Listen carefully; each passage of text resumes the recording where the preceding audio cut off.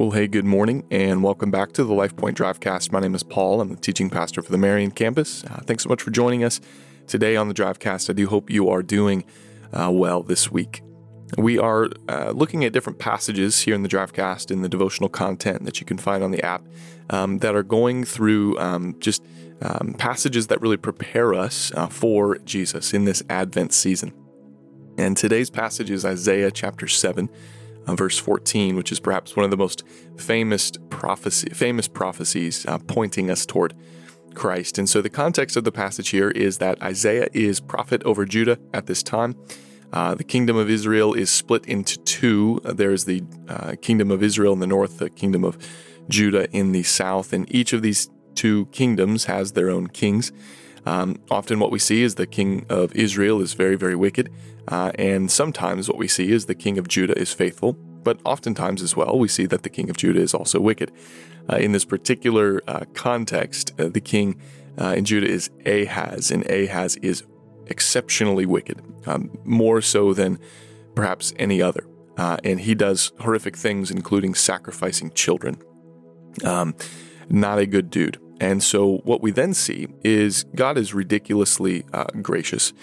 And in this particular passage, there are enemy nations that are going to come and really destroy and wage war against Judah.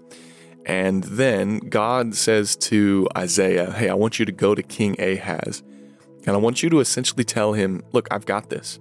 Their plan to destroy you is going to fail if you will trust me. If you'll just trust me, it is going to fail. Now, Ahaz hears this, and he rejects it. And Isaiah even says, look, ask of a sign of God. Request a sign from the Lord that you would know that he is faithful and true and good, which is amazing, that God would be so gracious to give that opportunity. Ahaz refuses, and what he ends up doing is he forges his own allies with the Assyrians instead of believing God. And in response, what we see in verse 14 is Isaiah, prompted by the Spirit of God, say this, therefore the Lord himself will give you a sign. Behold, the virgin will conceive and bear a son, and shall call his name Emmanuel. And of course, Emmanuel means God with us, and that's who Jesus is. He is God with us. And so a couple things I think we need to think about here. Number one, we need to think about that God has ultimately given us the ultimate sign. When we ask the question, well, is God really faithful? Can I really trust God? Why should I not lean on my own resources, my own abilities that have gotten me through, quote unquote, time and time again? Well, the ultimate sign that God has given us is Jesus into the world, number one. And then Jesus raising from the dead, resurrecting, is the ultimate sign that God is really faithful, that he's powerful, that he can bring us from death to life because Jesus walked out of the grave. And so I think we need to remember that God has given us ultimate signs in and through Christ. And then the second thing I think we need to really think about is, are there areas in my life where I am trusting in my own abilities out of fear versus trusting in the promises of God in faith?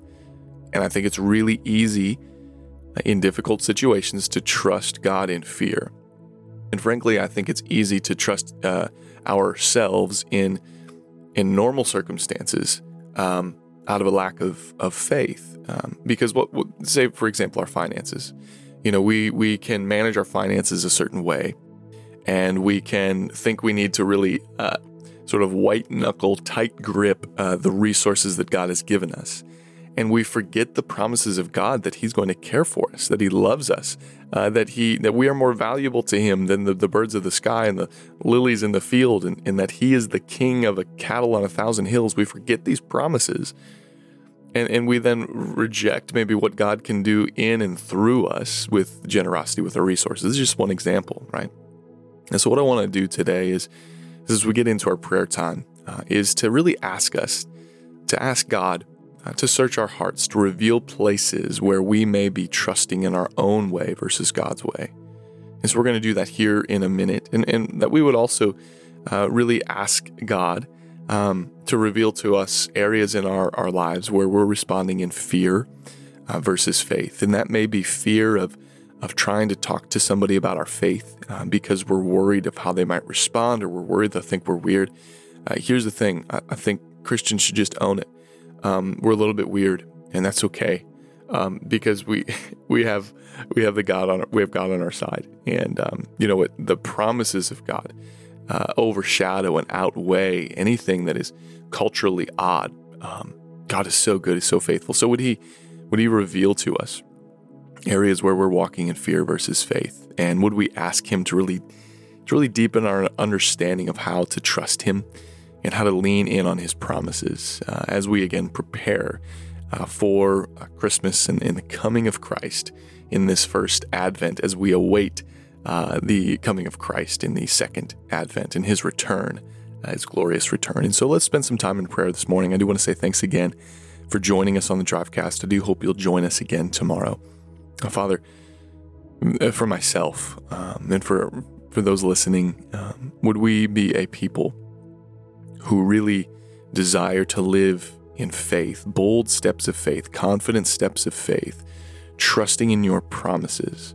Would we cling to those? And would we, as we read Scripture, would we pray it back to you? And so, God, we do that this morning. You have promised us Emmanuel, God with us, and you have delivered on that promise in Jesus. And Jesus, you then promised that you would be with us to the very end of the age. And so we cling to those promises today, that you are with us, and in your presence, God, would give us courage, would give us faith, would give us a boldness when we are faced with opportunities to obey you or to reject you, that in faith we would obey you because we know you are with us, and you have given your Spirit to dwell inside of us as an inheritance, as a deposit, to what is to come. And so we praise you for that, and we thank you for that. Would you help us deepen our trust in you, cling to your promises more completely, and be a people surrendered to your will, to your activity in and through our lives, for your glory, for our good. We trust you, we love you. We ask these things in Christ's name.